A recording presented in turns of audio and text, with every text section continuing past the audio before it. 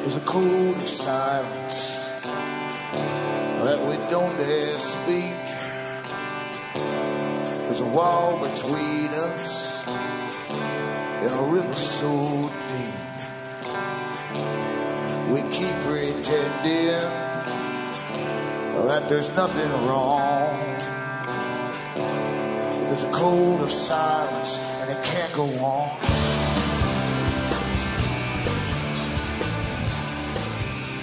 Hi folks, I'm Alan Watt and this is Cutting Through the Matrix on June the 13th, 2011. For newcomers to this actual show, you should look into cuttingthroughthematrix.com and you'll find hundreds of audios where you can help yourself and download them. Go over them at your leisure, and hopefully you'll find that there's a lot of shortcuts I've given you to understanding what's called the New World Order, the new system of things, the global society, and many other titles they put on it. Same thing, it's a planned system that's coming into view. It's actually here, it's been here for a while, and your lives are being run by what they call experts or world managers. And everything in the world, food, everything, exports, imports, will all be decided one day at the United Nations. A lot of it already is. And the type of society they want and citizenry they want has already been decided too, and you've been trained to be that citizen, in fact, for many years through UNESCO, working with all the other teachers' associations across the world. So help yourself to the audios. And remember too, you can get transcripts in all those sites listed on the COM site. They all have them in English of a lot of the talks I've given, and go into Alan Watt Sentient Sentinel for transcripts in other languages and help yourself from the ones offered there. Remember too that you're the audience that bring me to you, so you can buy the books and discs I have for sale. I've not gone commercial with this. I deliberately keep away from the commercial side of things and do it the suicidal way, which is hoping that you'll buy the books and discs and occasionally donate to me and help me just get by that way. Otherwise, I'll just go the other way too and start a big business, and then I'll have much more credulity amongst people because they're conditioned already to big business and advertising, and so they don't see anything wrong with it. So anyway, we'll see how things go if you buy the books and discs. As I say, you can order from the US to Canada using a personal check or an international postal money order. Or you can use PayPal to order using the donation button, follow it with an email with name, address and order, and I'll get it out to you. Cash is okay too from the US.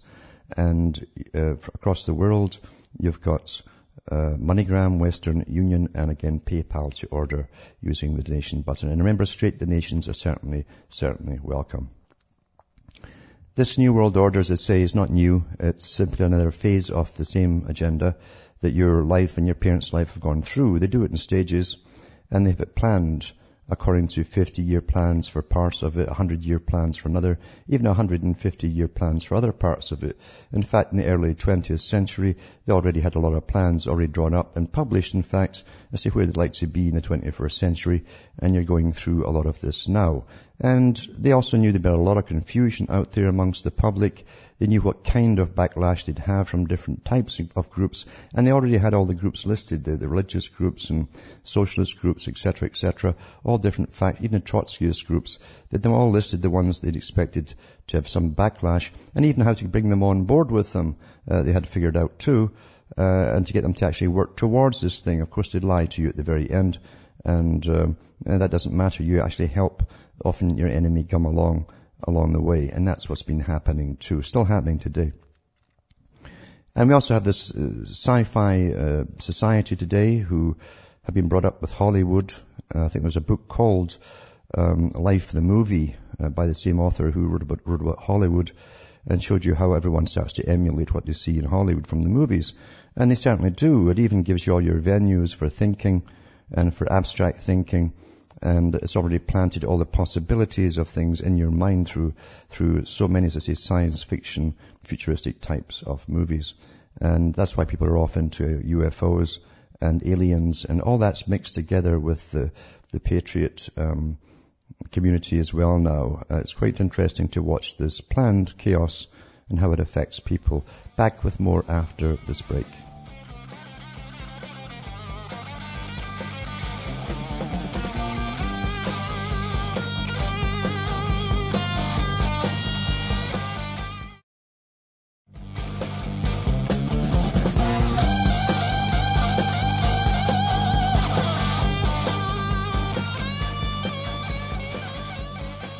Hi folks, we're back cutting through the matrix, and tonight I'll put up a link in case for those who haven't seen it yet.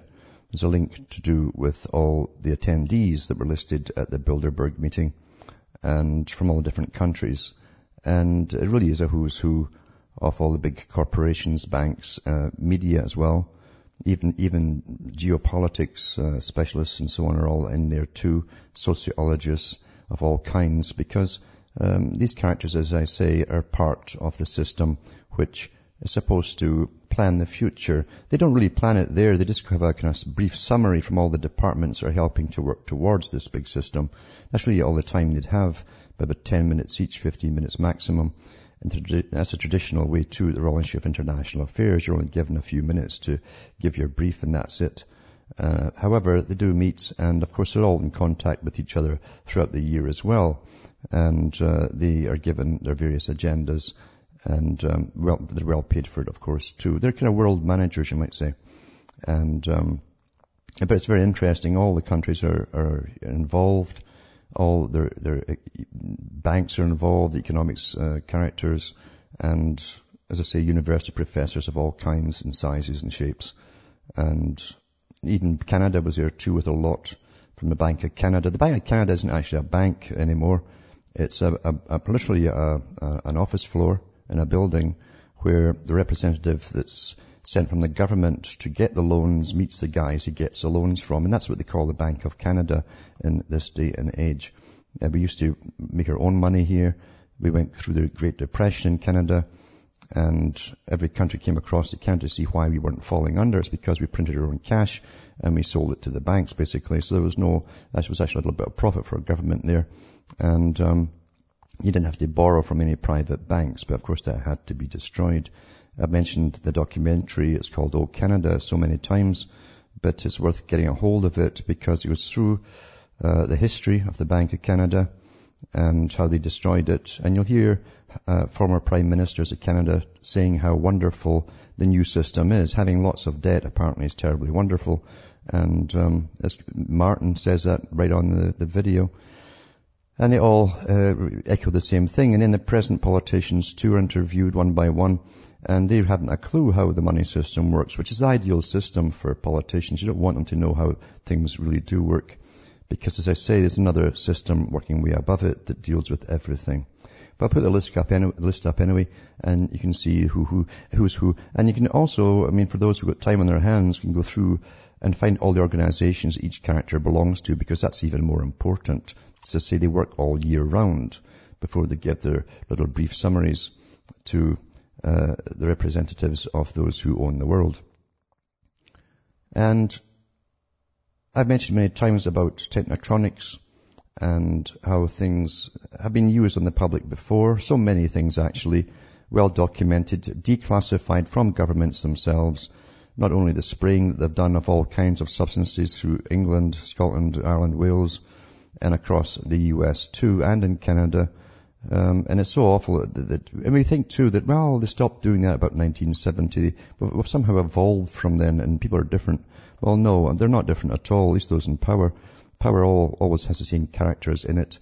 And I've mentioned technotronics, how that was to be the ultimate weapon for controlling the public, well, at least one of them, apart from tinkering directly with your brain through genetic alteration, through drugs and food and inoculations. What a horror show we live in, really, when you're sitting. This is your daily fare, isn't it? How you talk about things and you have the proof and the evidence, and yet you're like you are like one of these aliens from outer space when you talk to the general public. Something that's so common amongst yourselves. Anyway, they talked about technotronics, and we've heard this article before from other countries. The US have had articles in the papers before. Tiny Village's latest victim of the hum. They call it the hum.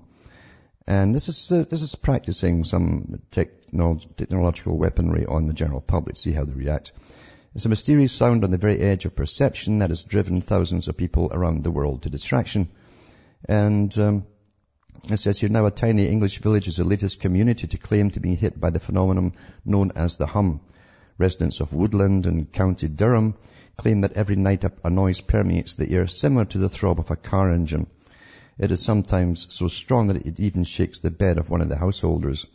But no matter how hard they look, the community cannot find the source of the problem, and at their wits' end have called in the council to investigate. Well, if the council that is not in it, they won't find anything either. The 300-strong population is the latest around the world to be hit by the rumble, which in the past led to wild conspiracy theories blaming on UFOs, government experiments, and abandoned mine shafts. So widespread that it's even featured in the television show The X-Files. So there, once again, you're blending fact and fantasy with fiction. You see, right off the bat. In the most famous occurrence in Bristol in the 1970s, when more than 1,000 people complained of a consistent drone causing nosebleeds, sleeplessness, and headaches.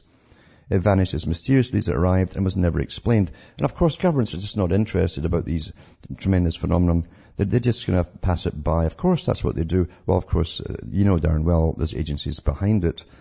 I should really put some links up too to show you what they've done in Britain before, including spraying millions and millions of people for months and months on end with various toxic substances to see what would happen to them. And just like a laboratory experiment with rats. They had vans driving through streets with special vents on their roofs so they were invisible to the public. They're up high, and they gave off this stuff as they drove through the little byways and highways of rural England. And they put monitoring stations all around, little boxes that captured this chemical to see what the percentage would be. And then they watched to see what kind of illnesses the people came down with. This is your loving governments. And of course, they wouldn't use any other kind of weaponry on you. Of course not. So it must be the UFOs, right? Anyway, says residents of Woodland community consisting of one main street surrounded by farmland claim their version of the hum is constant from midnight until 4 a.m. every night and stops them sleeping. So that's switched on and switched off. It's no great puzzle after all, to me, as far as I'm concerned. It's bad enough with the smart meters that they can actually, even when you've got everything off in your home, they can actually use your home as a hub, and they send signals out to all the grid around you and burn up your electricity and charge it to you as they test everyone else's smart meter. And those things get off some noise as well, believe you me. It's a distracting sound. Never mind the microwave that comes off it too. Now, everyone's going into austerity, and we're living under, again, authoritarian societies today. That's what they said they'd have to do, bring in authoritarian societies, because democracy was too cumbersome. Everyone complained, and government spent half their time trying to pacify the public and spin off stories to them through their PR companies. This way it's much better. You just go ahead and do things and let the public complain to each other, which is far better, of course. And this article here is from Australia, and how at the stroke of a pen, thousands can get put out of business. Stroke of a pen, of course, by high-level bureaucrats.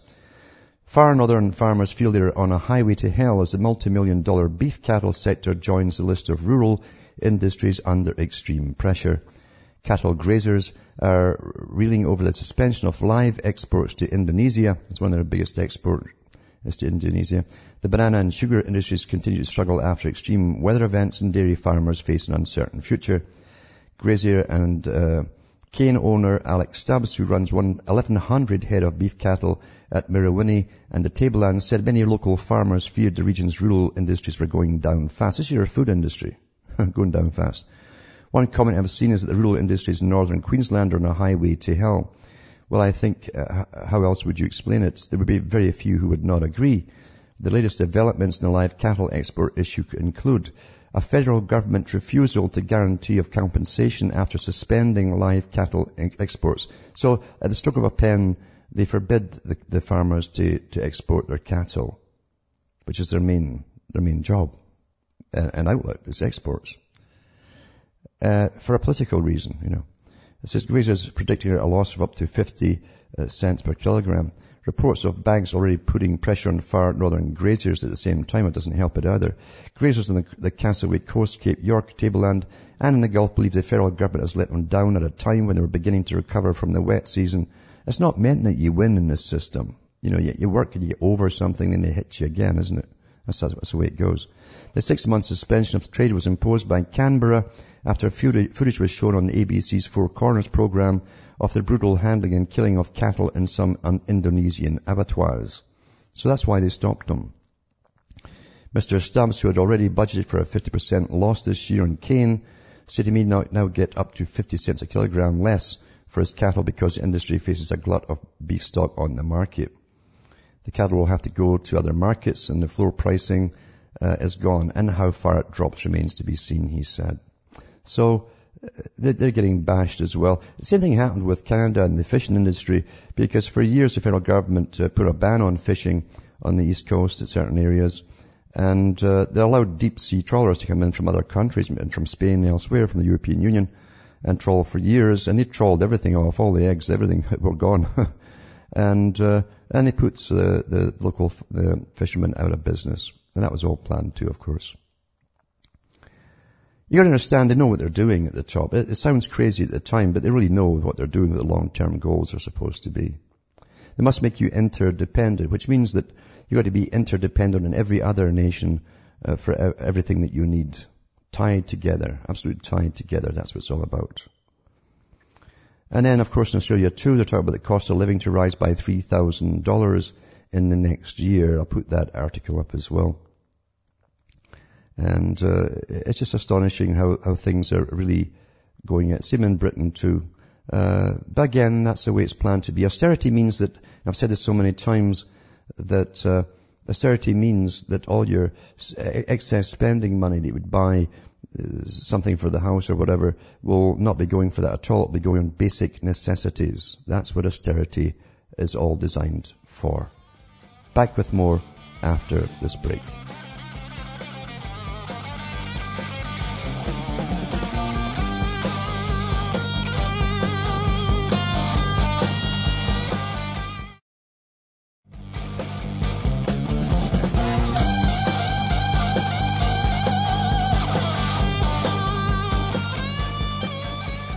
Hi folks, I'm back and we're cutting through the matrix.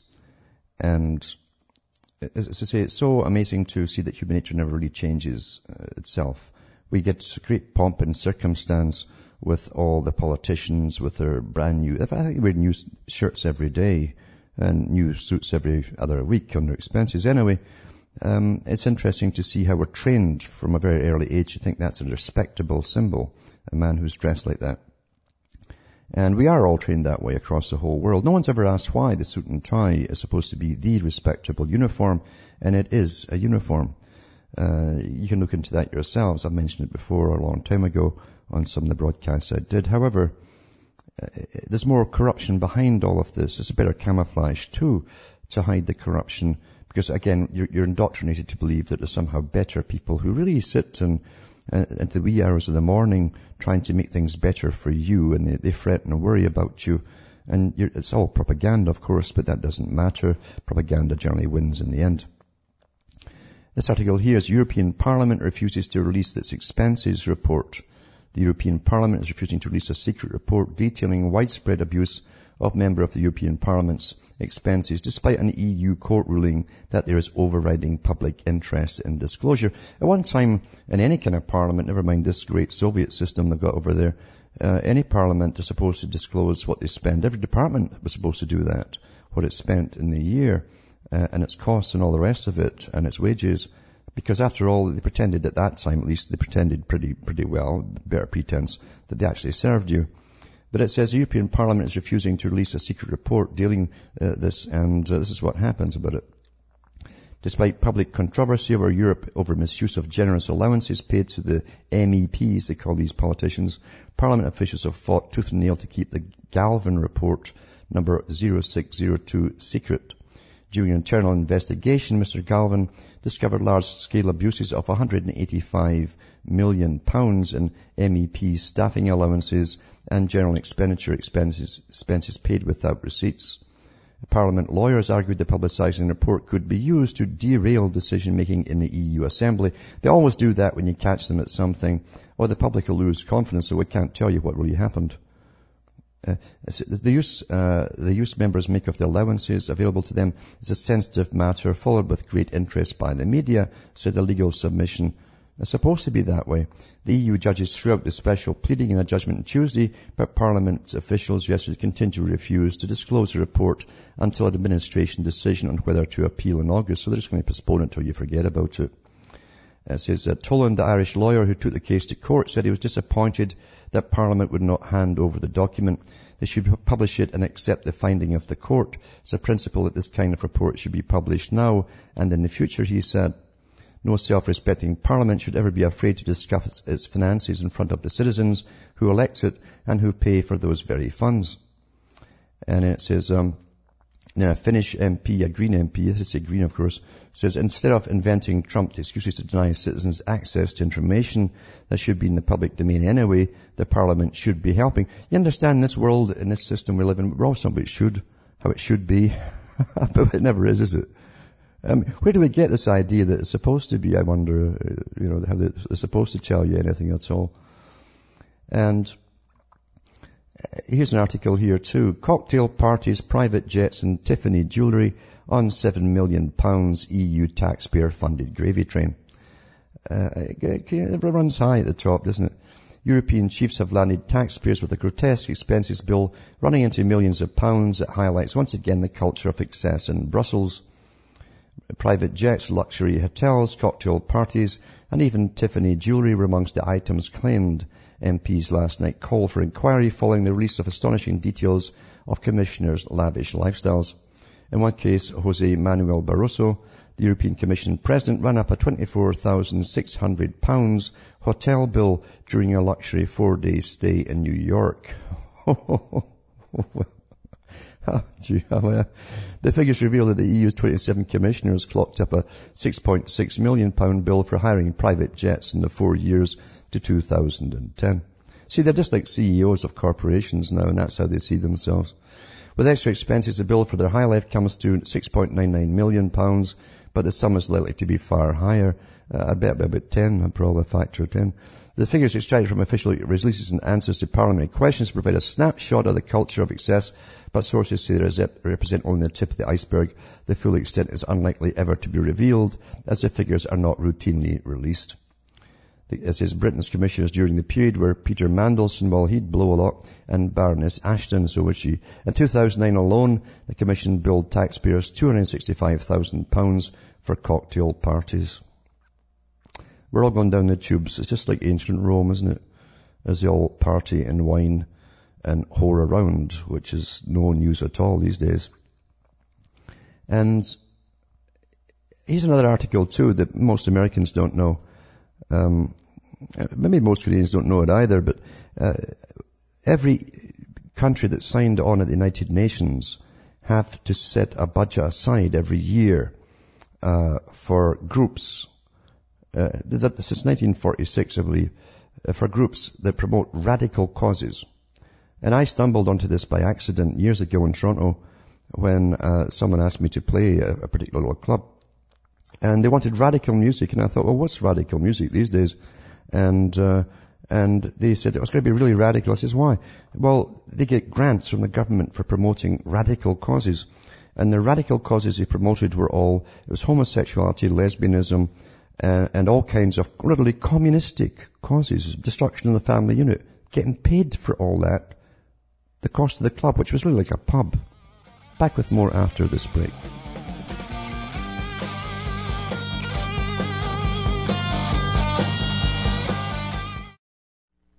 You're listening to the Republic Broadcasting Network, because you can handle the truth.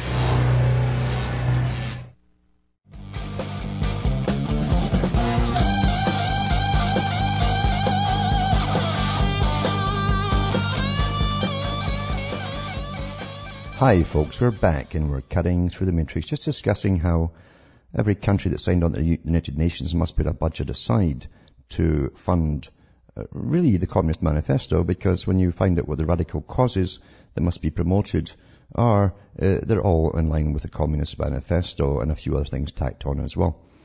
But what people don't know is that the EU Union, the European Union, that's now got the tax base of the whole of Europe to pull from or loot from, is using money to fund left-wing causes in the US. This is how EU spends £20 million a year promoting left-wing causes in the US. I mean, why do they have to do it? And who's allowing this to happen? Right? Brussels is pouring nearly £20 million a year from its human rights budget on lecturing the Americans on left-wing causes. The EU Human Rights Fund is intended to help promote Western values in the developing world. That's the chronology they use, that kind of terminology, human value, Western human. Well, who's deciding what the Western value, and what are they nowadays, eh? Well, we all know what they are these days.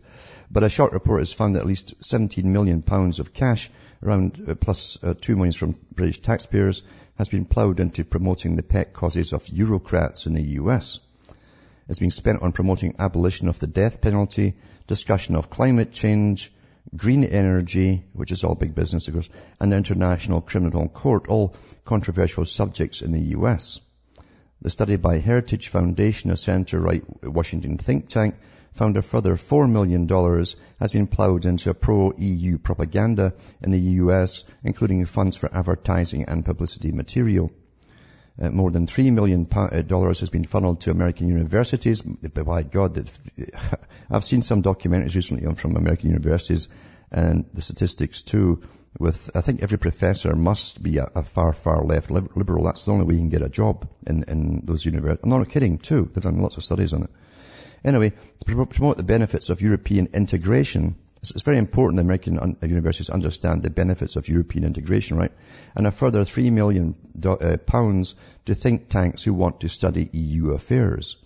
The European Commission's own accounts show millions have also been paid to unnamed individual opinion formers in the US. I'd like to find out who these individual opinion formers happen to be. The report's British author Sally McNamara said, it is impossible to justify EU human rights budgets being spent in one of the world's freest nations. Well, it's not so free anymore. Tory MP Douglas Carswell said the US was founded by North Americans fed up with Europeans interfering in its internal affairs. Well, that's so true, isn't it? The US as a country has done more to bring liberty and human rights to the world than anyone in Europe. They don't need any lessons from Brussels. Stephen Booth, Research Director of Open Europe think tank, said the EU has absolutely no mandate to wade into politically sensitive debates in the US. Well, he must be the public relations guy to spin it off into the opposite direction. And that's what they do. Good news is too, Dr. Death, Jack Kevorkian, the guy who was funded to go out there killing people, he died himself, and he didn't ask for any assistance at all. He didn't even put a plastic bag on his head like he did with his patients. But he died at the age of 83, and that's all I'll say about that. Now, it's a Canadian in Canada who's been in the news a bit. It's lots of press news too, to do with the history of especially the West Coast Indian communities and how they were treated by British authorities, and still are, in fact. They did the usual thing. They did the same in Scotland too. They tried to destroy your culture. And that was the mandate actually after 1746 in Scotland. As I say, you couldn't speak your language and you couldn't even wear your local tribal outfit, your dress, as I say. And, you were hung if you did it, if you spoke Gaelic at one point. Anyway, they did the same in Canada. They took children away en masse from their parents, and, lots of them died in these terrible, sadistic places they were put into. Big homes are often run by the church. Different churches, by the way. There's no real speciality on any particular church. They were all equally bad. And many of the Indians came forward in recent years complaining about what they saw. They saw children getting killed, for instance. There's rape and all the usual stuff you get when you get children under your wing, and all the deviants tend to gravitate towards those jobs, of course. That's where their target is. That's where you go where the target is, and you go for those jobs. Anyway, Kevin Annett got some good documentaries out on this, talking to witnesses who survived. And he went over to England to talk about, to join a sort of protest or a meeting to do with child protection, basically. And they arrested him. Because it's not popular in Canada at all with authorities. Department of Indian Affairs still run the Indians. And the RCMP's been involved in cover-ups too, apparently, according to Kevin Annett. And they've been on him too. He lost his wife. He was a minister or a priest, they call it, in the Anglican Church, until they barred him basically as well, because he spoke out against what they had done their part in it too. And of course the Anglican Church is very powerful in Canada because the Queen, or whoever, it's the Queen, is at the head of it apparently. And as part of the Crown. In fact, a lot of Masons that come over to Canada from Britain are advised to join the Church of England. It's always been that way. Anyway, this is on the verge of addressing a major public rally in London against child trafficking by church and state. Reverend Kevin Annett was arrested and detained on an immigration prison in an immigration prison at Stansted Airport last night for over 12 hours and then deported from England without due cause. Amazing, eh? They try to protect children and they come right down on you and lock you up.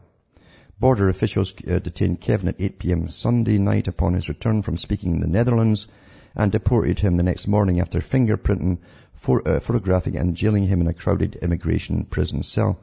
The only reason they gave for denying me re-entry into England was that my giving public lectures was not an appropriate activity for visitors to that country, if you can believe that, Kevin Annett said today in a mass statement.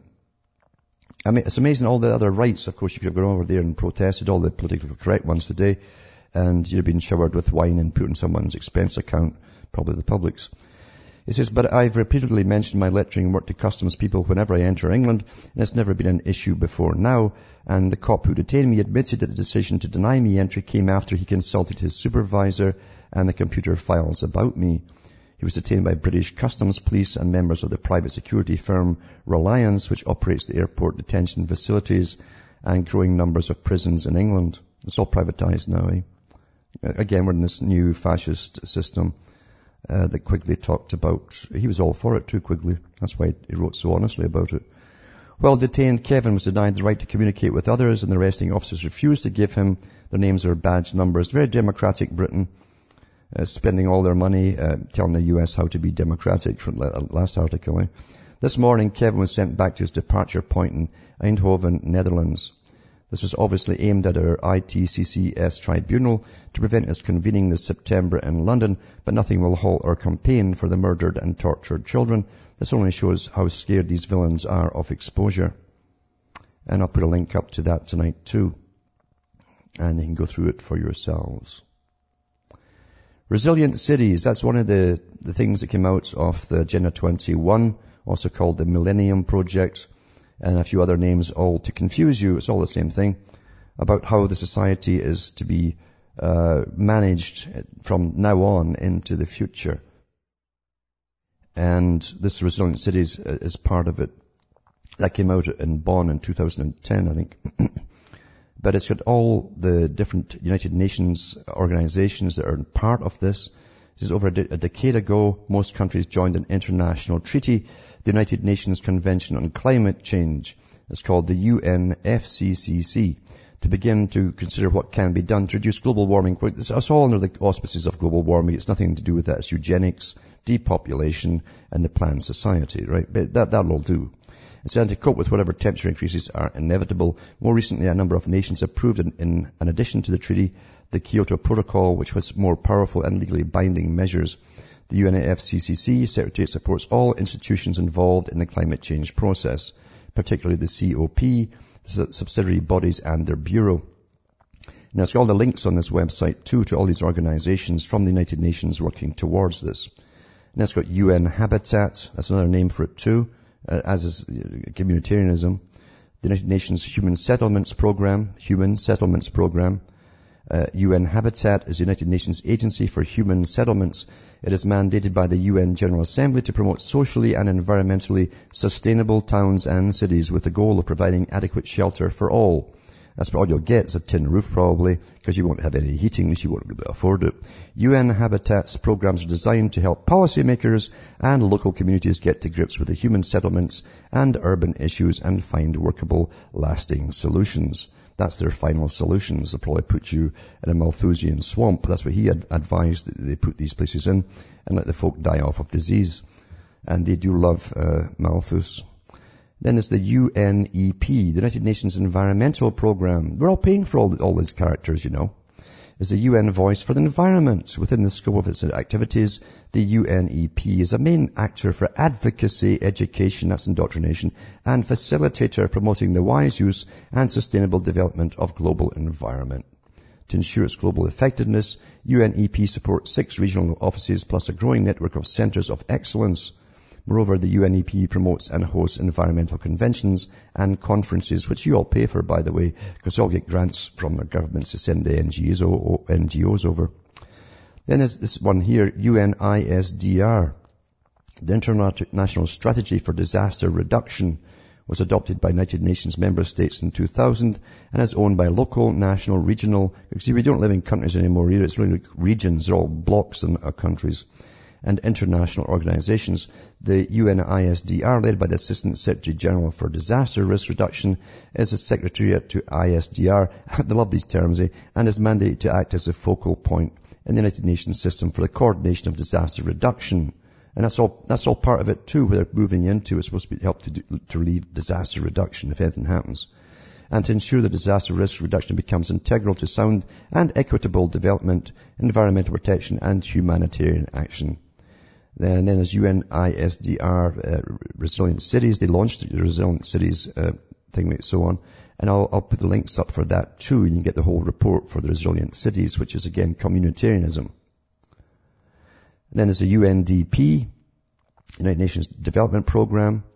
And then the World Bank, it tells you what their big part of it is at the World Bank and all of this. And then there's the UNU-EHS. Explores problems and promotes solutions related to the environmental dimension of human security. And then there's UNESCAP, UNESCAP. Asian Development Bank is part of this, by the way. The European Environment Agency is part of it. The Congress of Local and Regional Authorities is part of it. The Federal Ministry for Economic Cooperation and Development. That's an old one. They set that up under the guise of restructuring countries after World War II, after they flattened them all. See, War II, remember, is a big demolition program where they destroy all the old and then build new. That's why they firebombed a good part of Japan. It wasn't just atomic bombs. They firebombed most of it and got rid of their old houses because they wanted to bring it up to be an industrial manufacturer. And that was all part of it. It was discussed during World War II by Hopkins, FDR and others. Federal Ministry of the Environment, Nature Conservation and Nuclear Safety, Climate and Development Knowledge Network, the German ones too, and a whole bunch of other ones as well. It's endless. And you think you're all running a country or living in a country that's run by politicians that are there to serve you. Just astonishing. Meanwhile, at home, of course, you get arrested if you feed people illegally. Illegal feeding of homeless. No kidding. It's very much like specialists now are the only ones who can do anything. You understand? FEMA, during New Orleans disaster, stopped everyone going in with food and aid and all the rest of it, and said they were not qualified to help. They weren't trained and qualified to help. And that's why they let people drown for weeks. Again, that did achieve, I guess, part of their population reduction program. Anyway, so it says here, Orlando police say they violated a city ordinance restricting the feedings. Members of Orlando Food Not Bombs were arrested Wednesday when police said they violated a city ordinance by feeding the homeless in Lake Eola Park. Isn't that terrible? I guess you can feed the bird, as long as it's got a nest. Jessica Cross, 24, Benjamin Markson, 49, and Jonathan Keith McHenry were arrested at 6:10 p.m. on a charge of violating the ordinance restricting group feedings in public parks. McHenry is a co-founder of the International Food Not Bombs movement, which began in the early 1980s. The group lost a court battle in April, clearing the way for the city to enforce the ordinance. It requires groups to obtain a permit and limits each group to 2 permits per year for each park within a 2-mile radius of City Hall. Do you ever get the feeling that bureaucrats are getting... It's like a cancerous cell. A cancerous cell is a mutant cell, you understand? And it creates more mutants. And I think that's what happens when you set an office up and just put one person in it. They become mutant, these bureaucrats, and they just start spreading all over the place. That's my theory, you know. Interesting too, they want to put chips in your food. I've heard about this before, but it says NutroSmart prototype embeds RFID tags directly within food and traces your lunch from start to finish. And it's got a video. I don't want to actually watch that video, especially the finishing part. Anyway, it says that the tags are already used to trace everything from poker chips to hotel towels. But what if these little pellets were embedded directly within your lunch, providing everything you'd ever want to know about that ham sandwich you're about to eat. That's the idea behind NutriSmart, a food tracking system that revolves around edible RFID tags, developed by Hans Harms, a design engineering student at the Royal College of Art in London. I'd hardly call that art, wouldn't you? Maybe they would these days, they're so perverted.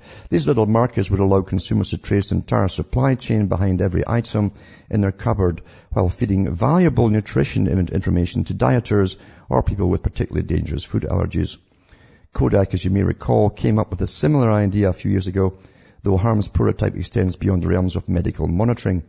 Properly equipped refrigerators, for example, would be able to alert users whenever their stock's about to expire, simply by scanning the tags. Then the SWAT team will come in if it's expired and shoot you if you try to eat them. The NutriSmart concept also calls for a smart plate, which Harms described as an invisible diet management system. Just put your meal on the plate and an embedded reader will analyze your food, tell you how many miles it traveled before arriving, how interesting, at your kitchen, and transmit all of its history and caloric data to your phone via Bluetooth. Oh, goodness me. No word on yet what would happen to these tags post-digestion. They'll probably charge you for waste disposal as you're helping to cause more waste in the sewage system, no doubt. Or maybe they'll make them recyclable and they'll come up and clean them up and polish them. But anyway, it's quite something. Now, as we all know, Japan went quiet the day they bombed Libya. The US and Britain and all the rest and France bombed Libya. It's like it never happened. And of course, we know that the stuff is still spewing out radiation, and they say it might take 10 years before they stop it. Back with the story now after this break.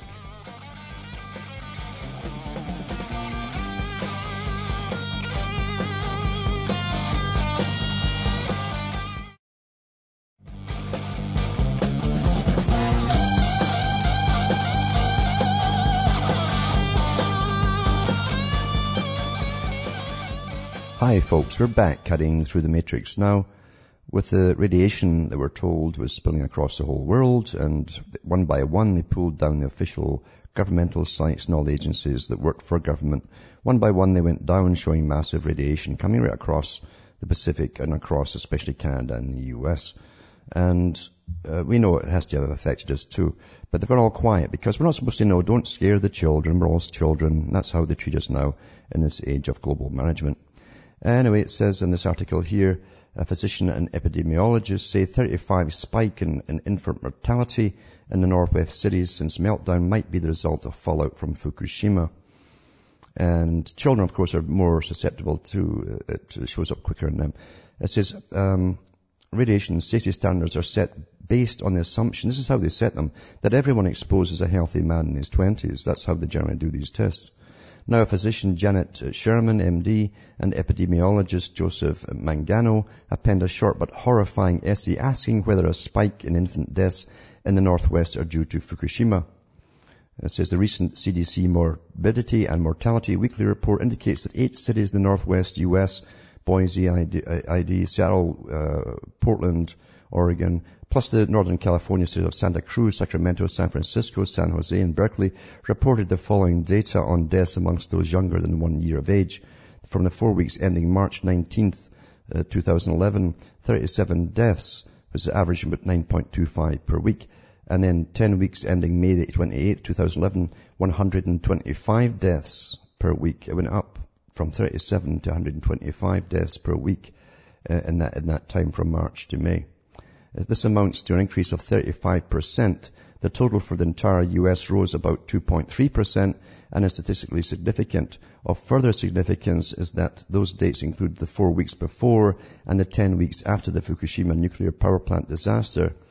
In 2001, for instance, the infant mortality was 6.834 per 1,000 live births, increasing to 6.845 in 2007.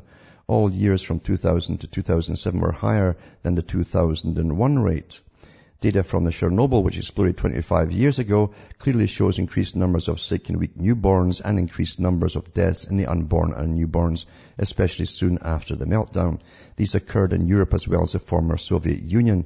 Similar findings are also seen in wildlife living in the areas with increased radioactive fallout levels. And then it goes on to levels of radioisotopes were measured in children who had died in the Minsk area that received Chernobyl fallout. And it shows you step by step how they go through this process and record the data on bursts and so on. But as I say, if this is going up in the US as well, it will be going up in Canada. I don't know if we'll ever report it in Canada. Probably not. We're better here. We're more laid back and we watch front page news of sports stories and stuff like that. But I'll put this link up tonight as well, and you can have a little look at that. And then maybe I'll go into some of the characters of the United Nations tomorrow. It's interesting to see some of them because people don't realize that there's a religion at the United Nations, and it's always been involved with, we know about the meditation room, Rockefeller room, of course. We know that he was into theosophy, and the Theosophists also had a place there as well. That Lucis Trust also was in the Rockefeller Plaza, or the UN Plaza, I should say. And I'll go into some of the details on Mueller, one of the old guys there, and how he's a top theosophist of the world, and the kind of world he envisages coming in. From Hamish Marcella from Ontario, Canada, it's good night. I mean, your God or your gods go with you.